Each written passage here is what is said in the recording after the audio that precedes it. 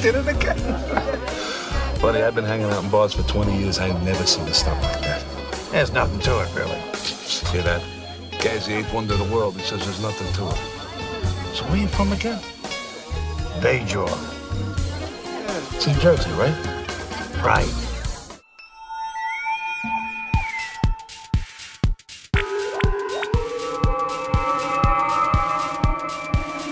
Transfer complete.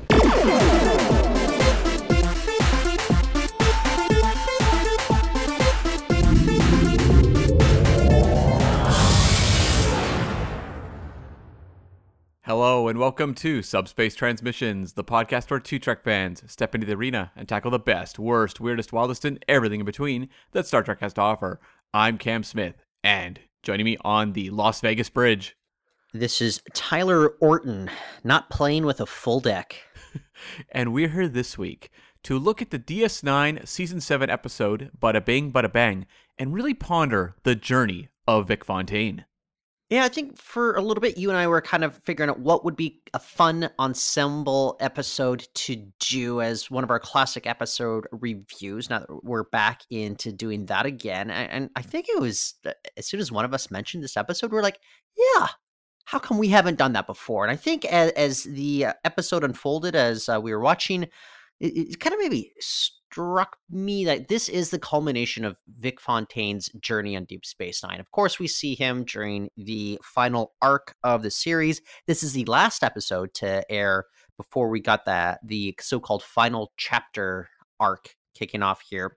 And it really is telling us where this guy ultimately ends up with an entire crew of Starfleet and Bajoran militia officers care for his well-being. This is a hologram, and but it makes sense when you think about the journey. He started with his way. You got Kira and Odo joining in their relationship with him there. We have over Paper Moon. Well, sorry. We understand what you mean. What happens in Vegas stays in Vegas, Cam. That's all I can say. That's right. Yeah. And over the Paper Moon with Nog, of course, becoming very attached to Vic because of how he helped him deal with PTSD. And I think it really culminates with this, where you really solidify, obviously, Julian's always been very fond of this, but you understand why the crew is behind. I think it is some worthy acknowledgments here, in that Quark has always seen Vic as more of a rival, somebody who's sucking time away from his own bar. And you have somebody like Worf who just says, he's not my friend. I mean, I find his music entertaining, but this guy's just a hologram to me. And I think it's very much Worf's personality shining through right in that moment. But I overall, I think it's intriguing. Cam, when I started this journey with Vic Fontaine back in, I think, 1997 or whatever the year was when His Way aired, I think it was 97, and they're pitching the idea of a 1960s Vegas lounge singer appearing. You were like, yes, they finally got my letters. That was all Tyler. That's all I ever wanted. I mean, I thought this would be like a one-off episode. I was happy to see Kira and Odo together. I had no perception that they would be bringing Vic Fontaine back as much as he did. I would have thought it was silly, but Jimmy Darren really pulls his character off. He's very charming. I can understand why some fans would be thinking this is a little distracting, and this is very much an Ira Steven Behr vanity project, the showrunner, the man who ushered Vic Fontaine in. But I was so delighted to go on this journey with Vic, and he's just such a wonderful character. And of course, Cam, how much Jimmy Darren is fond of me in all the times that I've encountered him in Las Vegas. Of course, yes. We've had a couple memorable encounters with Jimmy Darren. One of them was very wonderful, so I'll leave it at that. Well, I'll share this story, sure. Listeners. Sure. I think it was after the Rat Pack finished up. For those that have not been to the Star Trek Las Vegas convention before, the Rat Pack, it's the final night of the convention. You have a lot of familiar actors performing lounge tunes, like Max Grodenchek, Casey Biggs, Jimmy Darren even made an appearance on stage that evening. Cam, you encountered him after the show wrapped up. I think you went up and you had like a nice little encounter, and then I'm coming out of the bathroom, and you're like, Tyler, you better go say hi. He's right there. I'm like, well, okay. So I walk up, hello, Mr. Darren, hold out my hand. He's in one of those situations where I guess he has to touch my damp hand after I just washed my hands in the bathroom. This was also pre-COVID. I just want to emphasize that to listeners. And my hands were damp because I washed them as well. And so like he stared right through me, did not make any sort of eye contact, and I was to me it was just deflating. I was like, why did I do that? Why did I ruin that? But then I think maybe the next year, or maybe 2 years later, Cam, we got our photo taken with him, and to him, we were the youth of today. Like you, I think you were in your late 30s. I was in my like early to mid 30s, and this guy saw us as Gen Z. You know, like he was just eager. He's like, fellas, come to my table. We'll get some more music hookups. And it was just like, wow. So that was a far better encounter when we got our picture taken with him there. So I think that's why you and I are very excited to return to Bada Bing, Bada Bang, and talk about how this lands in the Vic pantheon, as well as maybe the wider pantheon of like maybe caper episodes in Star Trek, how successful is and holodeck. Yeah, well, even how successful Deep Space Nine is in terms of ensemble episodes versus a lot of those other series where it really is tough to find ensemble episodes compared to other shows. Yeah, which is really strange because like Star Trek, really starting with TNG onwards, was an ensemble show more or less, but it does seem like TNG, they just really, locked down that their formula was, for the most part, pick a character and build the episode around each of them so you could bounce personalities kind of every week. Whereas DS9 really saw the ensemble as a strength they could play with. And I had some questions for you just about Vic Fontaine, because I was, reading the Memory Alpha / DS9 companion stuff on this episode, and they talked about how writing Sisko's views of Vic, and probably Worf to a degree as well, was a little bit of sort of acknowledging fan response to the character, which was pretty icy for many at the time. I was just curious, back in the day when you were watching DS9, if you remembered anything from the boards or anything about the response to Vic Fontaine. Well, are you talking about kind of the racial stuff that Sisko was bringing up, or just the fact that maybe he could be more of a polarizing entry into any given episode? Yeah, just the character himself. Like, a lot of people found him very grating, or were not big fans of just Vic Fontaine, the entity, on DS9 initially. Yeah, I think a lot of people just thought the conceit was pretty stupid, and that it was taken away from more of the sci-fi setting. Those were my recollections from back in the day. I don't know, like, Cam, if you talk to a Deep Space Nine fan now, doesn't everybody just say that Vic Fontaine, that stuff is just kind of a wonderful addition to the series? It just gives it that much more character and makes it stick out versus a lot of the other shows in Star Trek? Yeah, I think that's very much the case, and I think one of the smartest things they did with Vic Fontaine was, when you go to TNG, like, there's really, remind me if I'm wrong, but there's really only one memorable holodeck character, which is Moriarty, who is a great antagonist on the show, and apparently will be coming back in Picard Season 3. But like, when you get to DS9, one of the genius things they did with Vic Fontaine was all three of the stories that you mentioned off the top of this episode are all very much driven by emotional journeys for the characters, whether it's the Kira Odo love story in his way, Nog's like PTSD and getting over losing a leg in Paper Moon, and then this one, it's like the emotions about Vic, about what he's going through and how the other characters rally around him to help him out during a tough spell. It doesn't feel like some of the other shows, if they had a character that was a holodeck character, it was grounded more in like a high concept, like what this character could get them, versus DS9 really wanted to understand Vic and also his impact on other people. Well, what would be the most memorable in Voyager? Would it be some of the Captain Proton stuff? Would it be Michael Sullivan from Fairhaven? Well, like because I think you're right. You've got Moriarty, and then maybe you've got the Wind Dancer in The Next Generation. Trevis and Flotter. Yeah, I guess that's in Voyager. That would be the most memorable holodeck characters, and I cannot imagine you're forgetting one. The Voyager, you are forgetting a real prominent one. Okay, but I cannot imagine the Trevis and Flotter caper story in which the crew all bands together to care for those two. But what is a big one that you keep reminding me that I forgot about? Leonardo da Vinci.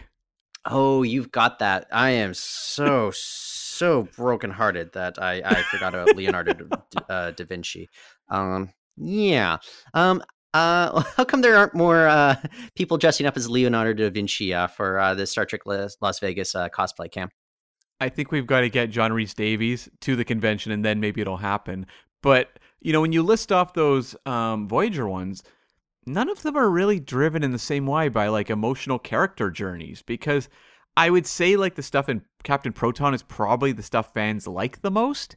But even if you say, like, Da Vinci, who has a whole episode with Janeway, it's more of like a silly, lighthearted, I don't know, escapade than an actual character journey for Janeway. But I still think it's hilarious that, Vic Fontaine has grown in fan esteem over the last 2 decades or so. The same cannot be said for Da Vinci. No, and I don't think the reappraisals are going to come anytime soon, really. No. Just the reappraisals for Trevis and Flotter. Well, you know what? I will always support Trevis and Flotter because they are so strange. So deeply strange. I would wear a t-shirt of them. And the Wind Dancer from Next Generation. Is it Quality of Life? Is that the Loxana Troy episode? No, Quality of Life is the one with the, oh, God. Oh, that's the Exobots? Yeah, the Exocomms or whatever they were called. Exocomms. Yeah. Yeah. No, it's Cost of Living. Cost of Living, yes. That's your... After Vic Fontaine, that's your number one favorite holodeck character, the Wind Dancer. Well, if you were to poll fans... who the second most popular, and I think you have to remove Moriarty here. So let's take Moriarty off the table and say, after Vic Fontaine, who's the most beloved holodeck character? Other than the Doctor. Michael McKean, who played the clown on the episode The Thaw on Voyager, Other than Doctor, who is the most beloved like holodeck character in all of Star Trek? Yeah.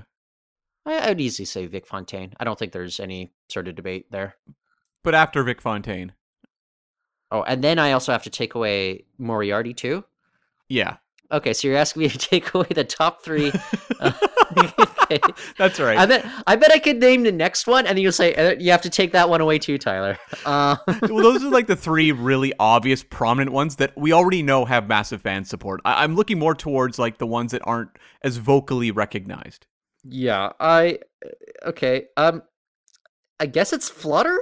Is that it, Cam? Like, I'm trying to think, is there somebody big that we're missing? Like, because, like Dixon Hill, Sherlock, yeah. Those are the characters playing those particular literary figures.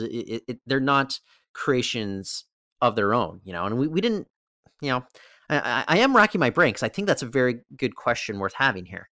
Yeah, because like Queen Arachnia, it's like, well, if it wasn't played by Kate Mulgrew, would people love it to the degree they do? Probably not. I'm trying to think of like original characters. Is it Chaotica? Maybe. Yeah, it might be Chaotica. I think it might be Flotter. Like, and I think it's mostly because there's not much competition. Yeah. Well, it's like, I think the visual design. But Flotter's kind of disturbing. It is, yeah, but I think the visual design goes a long way, at least in terms of making the character memorable. Yeah. Is there like just a one-off episode, like holodeck character, because all the other ones, the first 3 you mentioned were in at least 2 episodes. Yeah. I'm trying to like really rack my brain about who it might be. Grendel. Minuet. Oh, you know what? Minuet might be next in line. Joe Piscopo? A little further down. Okay. Under Trevis somewhere. Okay. Well, yeah. I'm sure we'll get angry letters telling us we forgot something like super, super obvious, which of course is Kira's body, Quark's head, as featured in Meridian. Oh, of course, yes. I mean, I'm sure there's characters in Our Man Bashir, but then, I don't know, that's again all the cast playing characters, yeah. Okay. Well, Cam, look, I think we can like kind of step into the episode itself, and then broader topics like this will arise, no doubt. But I'm curious, just if there's any one line that kind of stood out to me to really establish the stakes, and that is something that I always need to be invested in when it comes to Star Trek episode, or what are the stakes and why do I care? And it was Julian and Miles telling Vic, why don't you just take a vacation for now? Stay out of town. And he's like, did you guys take a vacation when the Dominion took over Deep Space Nine? And it kind of struck those two fellas like, oh, this is important. We need to address this. And even you have that scene in Ops where we have Nog and Kira and Miles all talking about how much they want to help Vic. Like, it doesn't matter to me that, nobody's going to die in this episode, but I am invested in whether or not this holodeck character is going to be able to continue on in his existence, and whether or not this crew is going to be able to keep going with this setting that they go to for relief, to de-stress during this very traumatic Dominion war that's going on here. So to me, like, very early on, they did a good job at establishing what are low stakes. I like these low stakes Star Trek stories where it doesn't necessarily revolve around the end of the universe that we get in so much of, especially the new stuff that's coming on TV, at least in live action right now. Yeah, and I really like how, they mentioned that Vic's memory could be wiped, if they try to reset the program. And it's like, okay, we cannot do that because Vic has become such an important part of their life.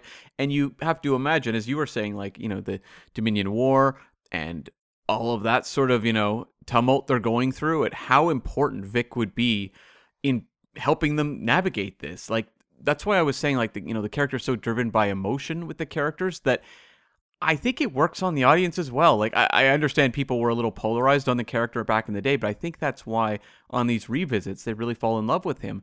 And it makes this episode have, like, higher stakes than a lot of other things. You can give me an episode of Discovery where, I don't know, spore data could crumple the known universe.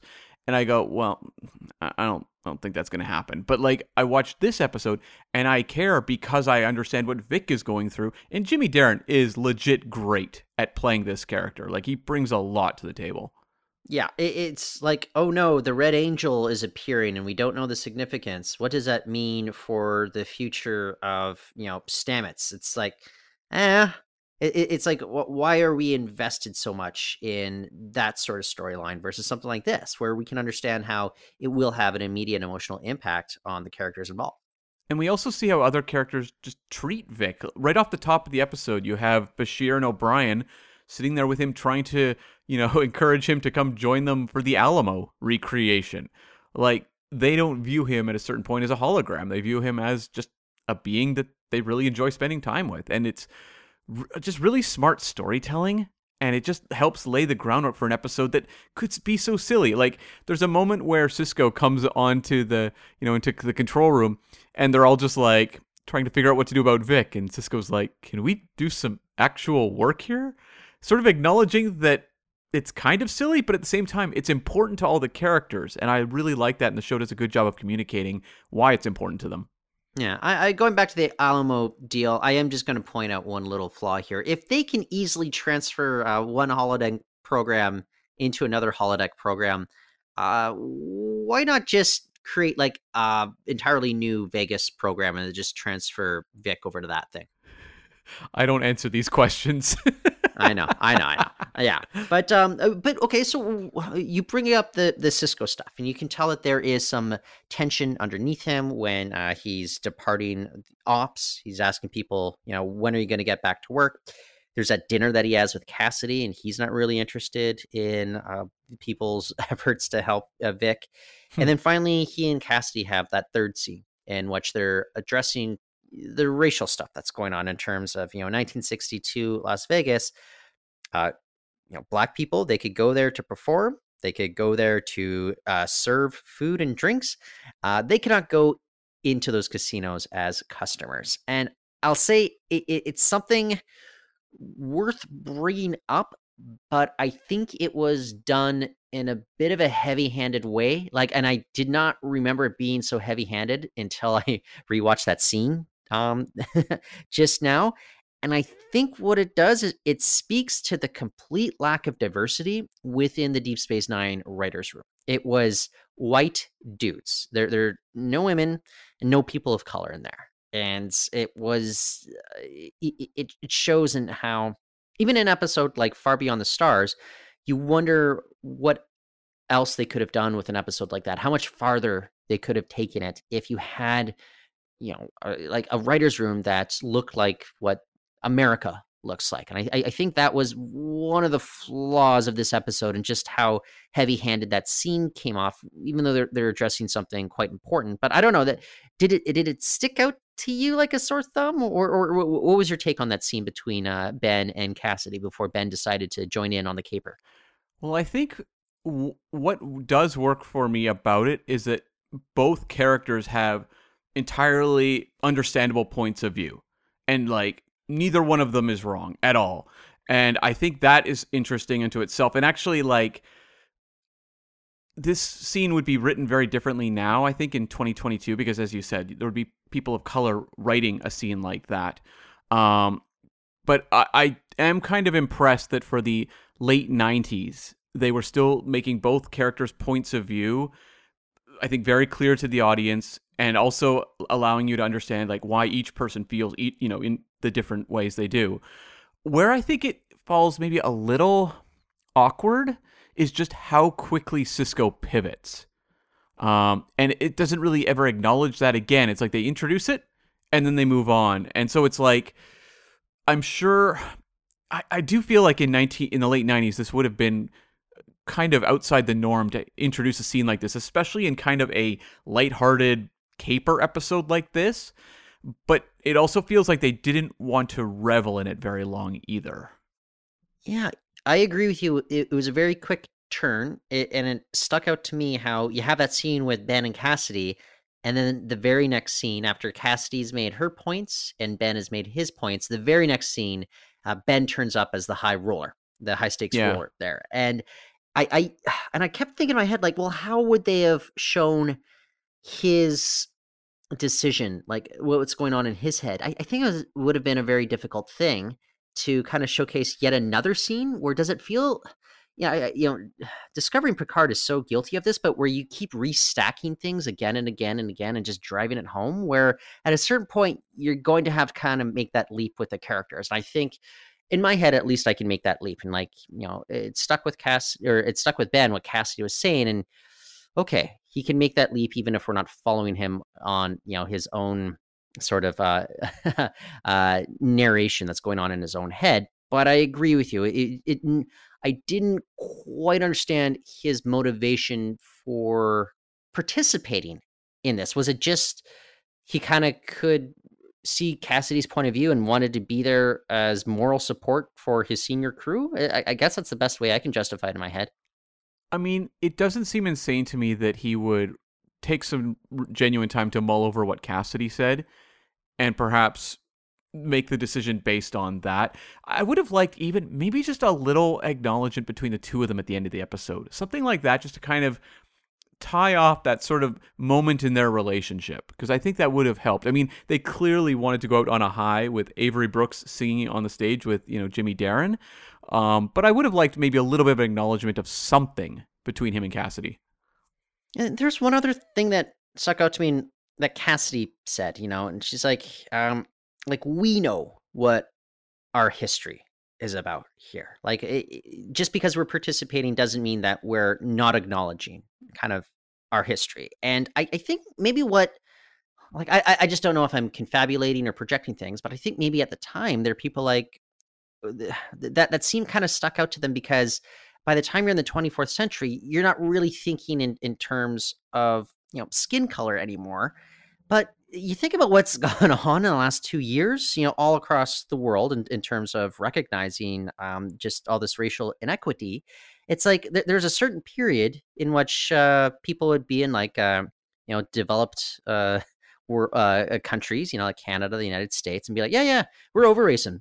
Maybe there's some outliers, some bad apples that are still racist, but these countries, they're not racist at all. And I think there's more of a realization that there's like institutional bias. There's things that we still continue to need to address. And I would still like to believe that we can go beyond that by the time we're in the 24th century, but that doesn't mean, as Cassidy was making the point, that doesn't mean that we ever forget about it. And I just wonder if that's what some folks, maybe at the time, if I recall, maybe that's irked them just a little bit, and that you would have a scene like that it almost takes you away from the Star Trek universe and what's kind of established there just for maybe that 3-minute scene. Yeah, that's true. But I mean, one of the important elements of Star Trek is that it's using science fiction in the future to comment on what we're going through at this very moment. It's ultimately universal because you can apply some of these stories to many points. But like, to me, that was always one of the genius things about DS9 was that they could have, even in a lighthearted episode like this, genuine social commentary that for those that were listening to it could get something out of. And, I mean, this was like an Ira Steven Behr dream project to do this episode because he clearly loves his 60s Las Vegas. The fact that, like he said, like, I want to acknowledge these things in the episode. That seems kind of bold for that period where if, a lot of showrunners are making their fantasy caper, lighthearted, silly episode, they would not do this. So it's kind of what makes DS9 special. And I think, like, especially coming after Far Beyond the Stars, you kind of have to acknowledge these sorts of historical truths when you do stories like this. Like, that episode, I think, really kind of cemented what was important about DS9, and it would be kind of irresponsible to ignore it. Yeah. The one thing I'll point out, and I don't disagree with anything you say, but when you use science fiction as a way to showcase what's going on in contemporary times, you're using it kind of through like analogies, not true one-to-one analogs. And this was very much a one-to-one analog going on here. And so that's the only thing that I'll point. Look, I have no problem with Star Trek tackling like racism head on, even as like a direct analog versus, more of an analogy or metaphor that's going on here, which we would see in many other episodes when we were talking about, different classes, different, castes, like as in CASTE, that sort of stuff. So, and I do feel when you are tackling things that are as important as racism, that maybe it's best not to always hide it behind an allegory because there's certain audience members who kind of need it presented as is. And I think, it can be uncomfortable to see, but sometimes it's important that we watch things that are uncomfortable as well. Yeah. Speaking of uncomfortable, Odo doing that hand trick, stretching his arm. That would hurt my my extremities there. But I like how Odo charmed his way into the ranks of the mob. Like that is a chief constable if I ever saw one. I love how into this entire situation Odo is, where like not only is he doing tricks to impress the mob, he is like going like Jim Carrey in The Mask over the like burlesque dancers on the stage. It's like Odo, normally kind of a curmudgeon, but boy, apparently you drop him in 1960s Vegas and he just comes to life.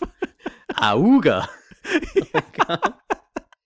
One thing that I thought was curious with Odo, though, is how, I think it was Cheech asks him where he's from, and Odo identifies as being from Bajor.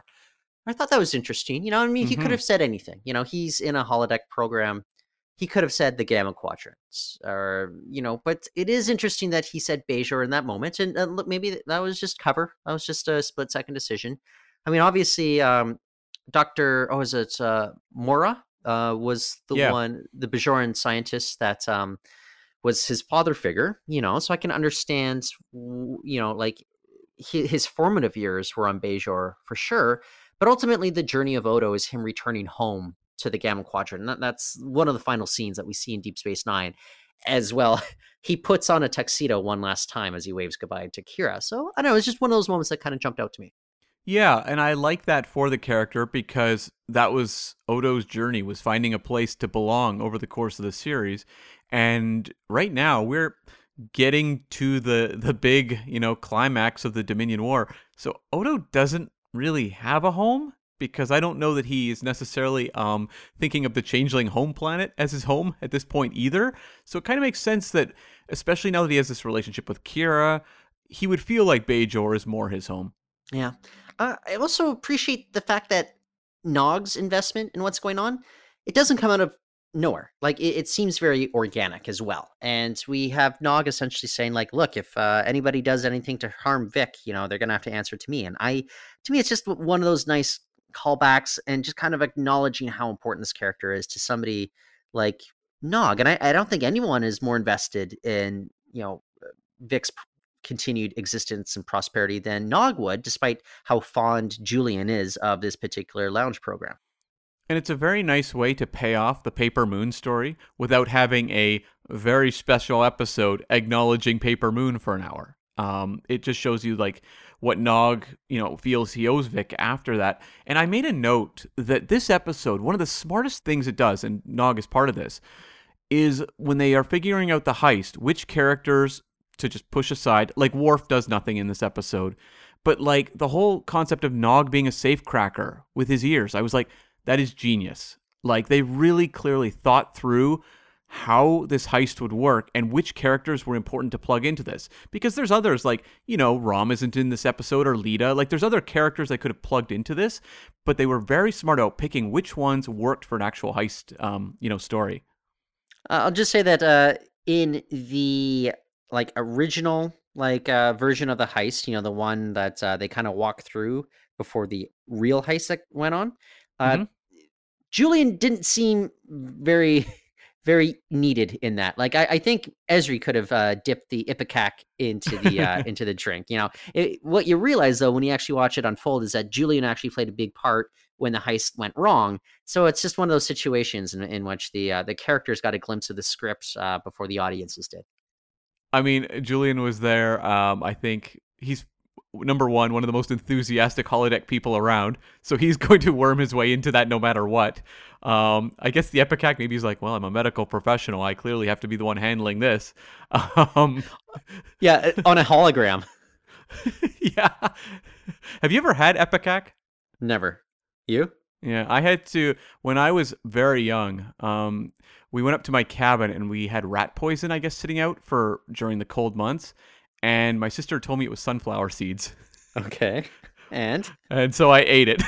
Nice. Needless to say, my parents were rushing me to the hospital, and they had to give me Ipecac to get all of the rat poison. I didn't eat that much, but I had to get what was there out of my system. I was okay otherwise. What did it taste like? It's been a long time. I was about 4 or 5, but okay. It was. So wait a minute. Your 2-year-old sister convinced you to eat rat poison? She was probably about 3. Yeah. Okay. Well then. Yep. It was probably kind of almost like a cough syrupy type thing. Yeah. Not pleasant. Don't want to do it again. Yeah. Cam, the fact that you ate rat poison as a toddler explains quite a bit about you now. It's all coming together. Yeah. But have you ever seen the original Ocean's 11? I have, and I would say it's not great. I would say that the Steven Soderbergh movies with Clooney, Pitt, and Damon, they're a lot of fun. It inspired me to go watch the original way back when, and it was a snooze fest. And it's just, and not like, oh, Tyler, I bet you just can't deal with, editing from the 1960s. I'm like, no, I can. But I can also determine what's a good movie from the 60s and what's not. Ocean's 11, the original one, is not a very good movie. No, it's really not. It just... It really does feel like just the Rat Pack just hanging out for 2+ hours. What I think is great about that movie is the ending, but all of the heist stuff is not the most compelling, which is why it's so interesting to me that Ira Steven Behr was just so obsessed with Ocean's 11 when he was making this, because if you put out this episode shortly after the 2001 film, I'm like, oh, this makes sense. Like if Enterprise had done it or something like that. But it is just so interesting to me that Ira Steven Behr was just so into that Rat Pack Ocean's 11 movie in the late 90s. Do you think Steven Soderbergh caught Bada Bing, Bada Bang, and that's what inspired him to pursue the Ocean's 11 remake? I would love to think so. Maybe he was maybe he saw that episode one night late on TV or something and was like, oh, it's back in the zeitgeist. I got to get those rights quick. Have you ever looked at I think once a year Steven Soderbergh releases his media diary, in which he documents all the movies, all the TV shows, all the books that he's read any given year. This guy watches a lot of movies and a lot of TV shows, so it would not surprise me that maybe he caught Deep Space Nine back in the day. I of course don't necessarily believe that was the direct inspiration for doing an Ocean's 11 movie, but I don't know. I wouldn't put it past Steven Soderbergh just to, I don't know, feel a little inspired after watching an episode of Deep Space Nine like this. I would love to think that. That would be an amazing world to live in. One thing I think is really impressive about this episode, and ultimately about all of the DS9 in particular, holodeck episodes, is that whatever like genre they're dealing with, they really understand the rules of it, and they don't cheat on it. Like, this episode has like the classic heist. Let's explain the heist, and then we get to watch as the heist goes wrong and how they generate tension from that. They do a lot in like 43 minutes of screen time in this, and the fact that there's this much tension in the actual heist really speaks to just how well written this is and how well directed this episode is. I would say that it is a fairly standard caper episode.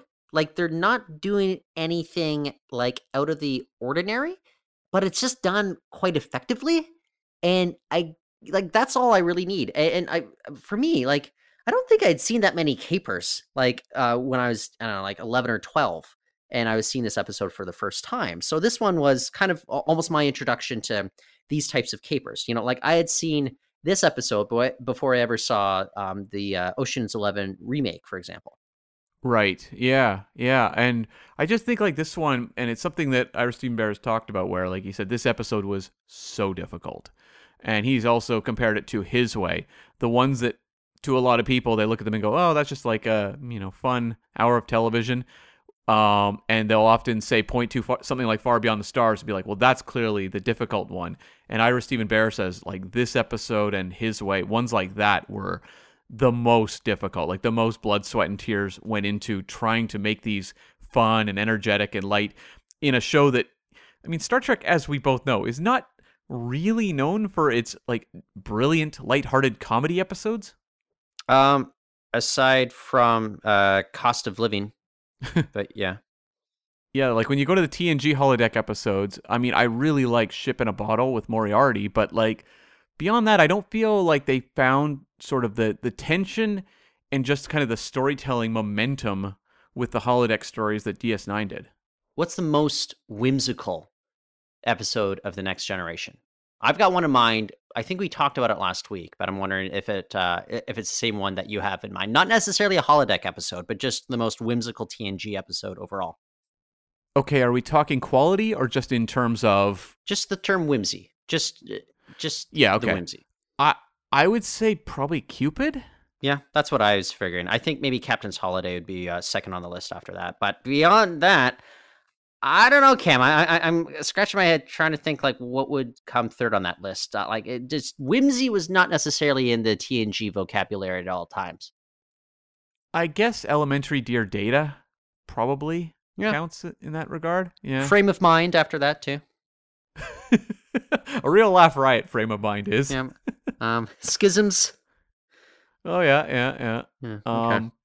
It's not something that TNG I feel like did as well, whereas when I look at Our Man Bashir or Bada Bing, Bada Bang, like, they really just managed to make episodes that had stakes that were involving and also really do good genre hopping, where they could tackle, like in the case of Our Man Bashir, kind of Our Man Flint, James Bond stuff, and they genuinely seemed to understand what they were kind of parodying or at least paying homage to.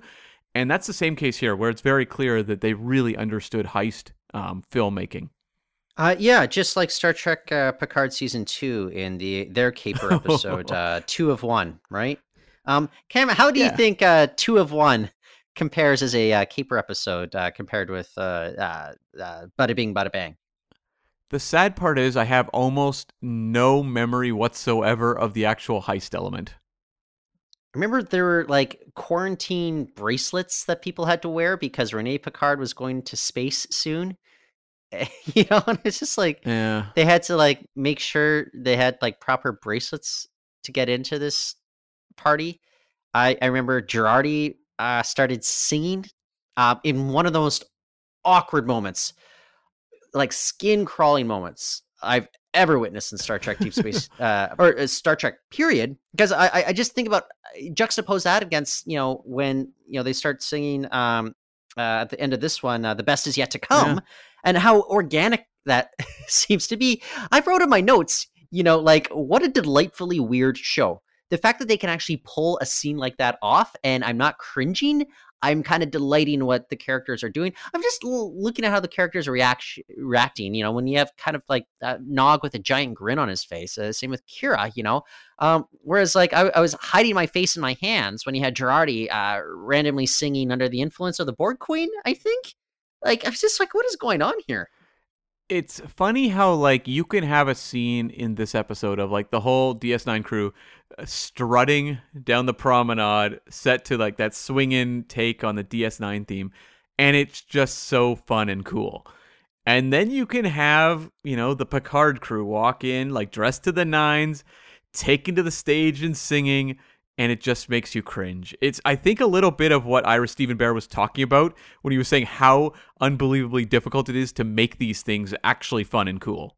Yeah, and I think part of the genius was they did pare down the number of characters that should be included in it, because it could be awkward if you're trying to force Worf into this holodeck. Whereas you can understand why Worf would go ahead and compete in a baseball game. Like, I get that, The one thing that I was kind of rubbing my chin about is why Jake wasn't necessarily in that episode. But again, it might just come down to economy of characters. And if they're struggling to give Julian something substantial to do, like put a little Ipecac in the martini, yeah, like I don't even know where, say, Jake would have fit into this episode. Yeah, and I really like that they work Cassidy Yates into the story, because in most of the DS9 kind of ensemble fun episodes, like, I guess she is in Take Me Out to the Hall Suite, actually, though, so I should just correct myself. But I just like that they were working in like a recurring character like Cassidy versus like Worf is one of our leads. He needs to be there. Well, it was interesting in the summer between season 6 and 7, after when Terry Farrell departed the series, there were a lot of discussions going on about, who or if anybody would be joining the main cast. And I think, Ron Moore was fielding some of those questions in the summer on his old AOL chats. But I think there are a lot of fans thinking like, well, why not just promote, Andy Robinson to the main cast as Quark, or not Quark, as Garak? Why not, bump? That'd be a twist. That would be a twist. But it'd be an interesting recast right there. A lot of root beer talk. Do they swap roles? Yeah, Armin Shimmerman's a tailor now. Yep. And I think there's a lot of speculation that it would be one Penny Johnson, jumping over to the main cast. And I'm just being honest that, you can't have a Star Trek cast with one woman in the main cast. We had the departure of Terry Farrell. I think everybody kind of knew that you'd have to have like the addition of one more cast member, and it would be a woman. I think that fans quickly figured out within weeks that, no matter how much we'd love to see, Garak appear more often, Andy Robinson's not making it the main cast. So there were a lot of questions whether or not maybe, Penny Johnson would be bumped up. I just think it was too intriguing for the writers to give up on the idea. Like, we've got the Dax symbiont. Like, why not put that to use? Why not introduce some interesting elements about how that character is going to function with people like Benjamin, with Worf, with Julian? I think that was just too enticing to give up there. And it makes sense in the long run. But it is interesting how, characters like just how rich of a tapestry that they built in terms of characters here, and that Cassidy could fit in so easily as she did.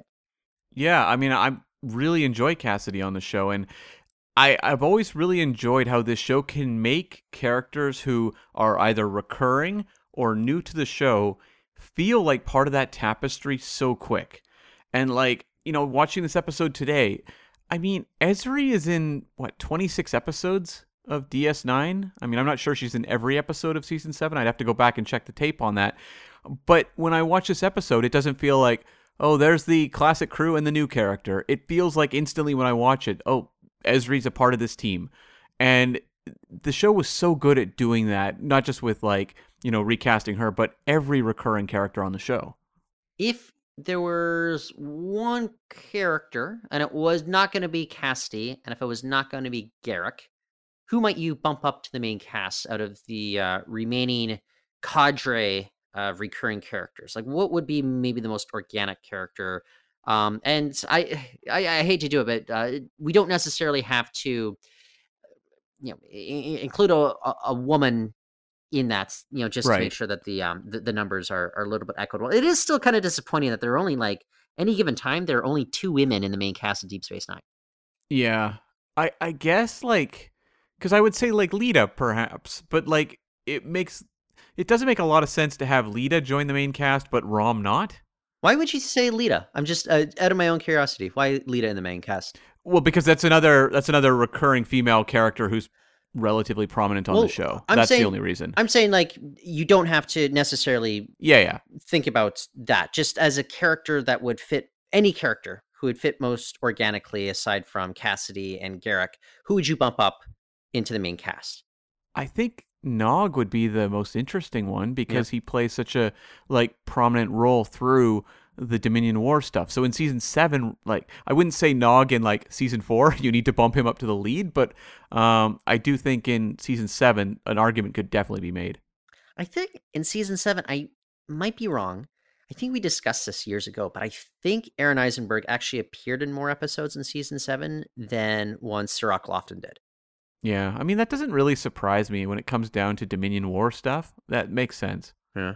I mean, the only other 2 characters I might make an argument for would either be Rom or Martok, in which their presence, it would not feel inorganic to see them a little bit more frequently and interacting with the other main characters as well. No, both of those are also like good secondary options as well. If we'd had a little more Ducat, maybe he would have belonged in there too, but yeah. Yeah, but again, like his arc ended after the end of Waltz, and they kept kind of wedging him in there, and it just never quite worked the same. And that's tough, like sometimes you just have to kill your darlings, but you don't want to give up on a character like that, especially like a performance like that, like you're getting from Marc Alaimo. Mm-hmm. I mean, DS9 is just a murderer's row of a supporting cast. It's frankly unbelievable. There's not many shows that I can hold up and say, like, these ones are on, like, this show's on the same level as DS9 with a supporting cast. This one was just unbelievable. Yeah, well, like, think that's their farm team, and I'd say that their farm team at times could make an argument. Like, I'm just saying, like, the Picard casts that keep rotating, seasons 1 and 2, I don't know if they quite stack up in terms of my own investments as well as the Deep Space Nine farm team does. Well, what's always interesting is when you go to the conventions and they have the DS9, group panels, and there are recurring, actors mixed in with the regular leads, because at a certain point, like the line becomes invisible between the two, especially in the eyes of the audience. Yeah. So my biggest regret though is before Louise Fletcher recently passed away that. Like, I never got to see her at a convention, and she had been scheduled a few times, or maybe just once or twice, but I think it was kind of clear that she had been dealing with medical issues for a while. So, but again, I don't necessarily know that if Kai Wynn would have been the best fit as a main cast member going into the final season of Deep Space Nine. What would her role have been in this heist? She would have... What would her role have been? She would have been the cocktail waitress. She would have taken Ezri's role, right? That would have been... I would have loved to have seen like Louise Fletcher play the cocktail waitress role. Or she would have been one of the dancers on stage. That could have doing like the finger guns at the last that last dance. Is she like referring to people as my child while doing it? Yeah, exactly. No, my chips. There was a couple other characters I wanted to acknowledge. The one that worked for me and one that the one that I didn't really work for me was Robert Miano as Frankie Eyes. I just like when I see a lot of these heist stories, the person you're toppling you really want to kind of have like a strong dislike for, and I just felt like Frankie Eyes, the fact that I barely remember this character, in between viewings of this episode, kind of speaks to he just doesn't quite hit with the level of kind of impact I would like. I guess the only problem is like I think Mark Lawrence as Mr. Zemo was excellent, but he's not Yep. exactly a contemporary of Jimmy Darren, in which they'd go back playing stickball in South Philly, way back in the day. So, it would have been fun if they tried to play it that way. But I'm sure Jimmy Darren would have been offended. But I know what you're saying. He just, I almost wonder if Mike Starr as Cheech could have, I don't know, put a gray wig on him or something like that. That could have been a little bit of fun. He's great. He's so much fun in this episode, and I think he might have worked, but it is sort of like an age thing, and I guess maybe they just didn't, I don't know. I just feel like they didn't find the perfect character actor for the Frankie eyes. But Mark Lawrence, I'm glad you mentioned, because he's genius in this episode. So much fun, brings so much to just a small little bit of business in the episode. But there's kind of an interesting tie-in with our man Bashir, and that, we have Julian in that one kind of evoking James Bond. In this episode, he orders a vodka martini, but says stirred, not shaken. Yep. And Mark Lawrence actually played, a Bond villain, I suppose, in 2 different movies, in Diamonds Are Forever, the Las Vegas film, and also The Man with the Golden Gun. I had no idea. That's actually pretty cool. Yeah, if you go in Diamonds Are Forever, it's a bit part. He plays a mobster. He's the one that throws Lana Woods Plenty O'Toole out the window of the hotel when she lands in the pool. That was one of your favorite moments in all of cinematic history, Cam. the rampant misogyny, that's, I'm kidding, listeners. Well, 1970s Vegas. Yeah. Cam would not laugh at that. Yeah, he's the one who has the line, I didn't know there was a pool down there. Oh, yeah. And then in The Man with the Golden Gun, he has a face-off with Christopher Lee at the very start of the movie in the pre-credit sequence. So it is decided. This is all just a Irish Stephen Bear vanity project, this episode, right? Yes, 100%. He cast this actor knowing damn well where he was from. Okay. Well, Cam, I think this is a classic Deep Space Nine episode. You're probably not going to find it in the top 10 lists of Deep Space Nine, but I think for our classic episode reviews, I think we've tried to go beyond the super obvious top 10 episodes and just find some that are just, even something like Galileo 7. Just something that's just a little bit more out there that people wouldn't necessarily spend kind of an entire hour thinking of. And so I've been having fun doing these classic Trek reviews once again. But when we come back next week, you, sir, will be vacationing in sunny LA, visiting Disneyland for your birthday. So when we come back, we will be reviewing, of course, the 2 episodes of Star Trek Prodigy, as well as the last couple episodes of Andor, including the season 1 finale. So lots for us to talk about. I'm looking forward to it so much. Yeah, I think it's going to be really fun to get back to not just Prodigy, but also catch up with Andor, because we are getting close, especially with Andor, to the end of the season. And I am genuinely curious to see how this show wraps up. It's I think it's going to be explosive and exciting, but even if they're just talking about fuel purity, I will really, salute the cojones on Tony Gilroy for just going for it there. Do you think it's going to end with a big cliffhanger hook, or does Tony Gilroy not care about such things and it's going to be more of a downbeat end of season 1? I don't think I don't think he wants to end it on a cliffhanger. I think his full intention, and he's made it quite clear, he's one of those filmmakers. If he's in TV, he's making a 12-hour movie. And I don't think that would include any sort of cliffhanger. Cool. Okay. You can, of course, find us on the Twitter. I'm at Cam, V as in vodka martini, stirred not shaken, Smith. And you can find me at Reportin. That's REPORTO. O as in O'Brien's strip search, N. Okay, so until next time, the arena is closed.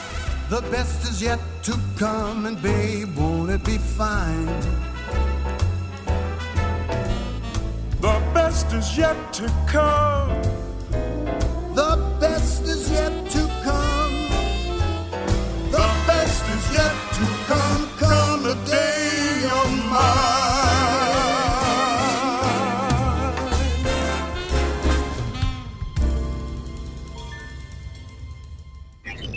Transfer complete.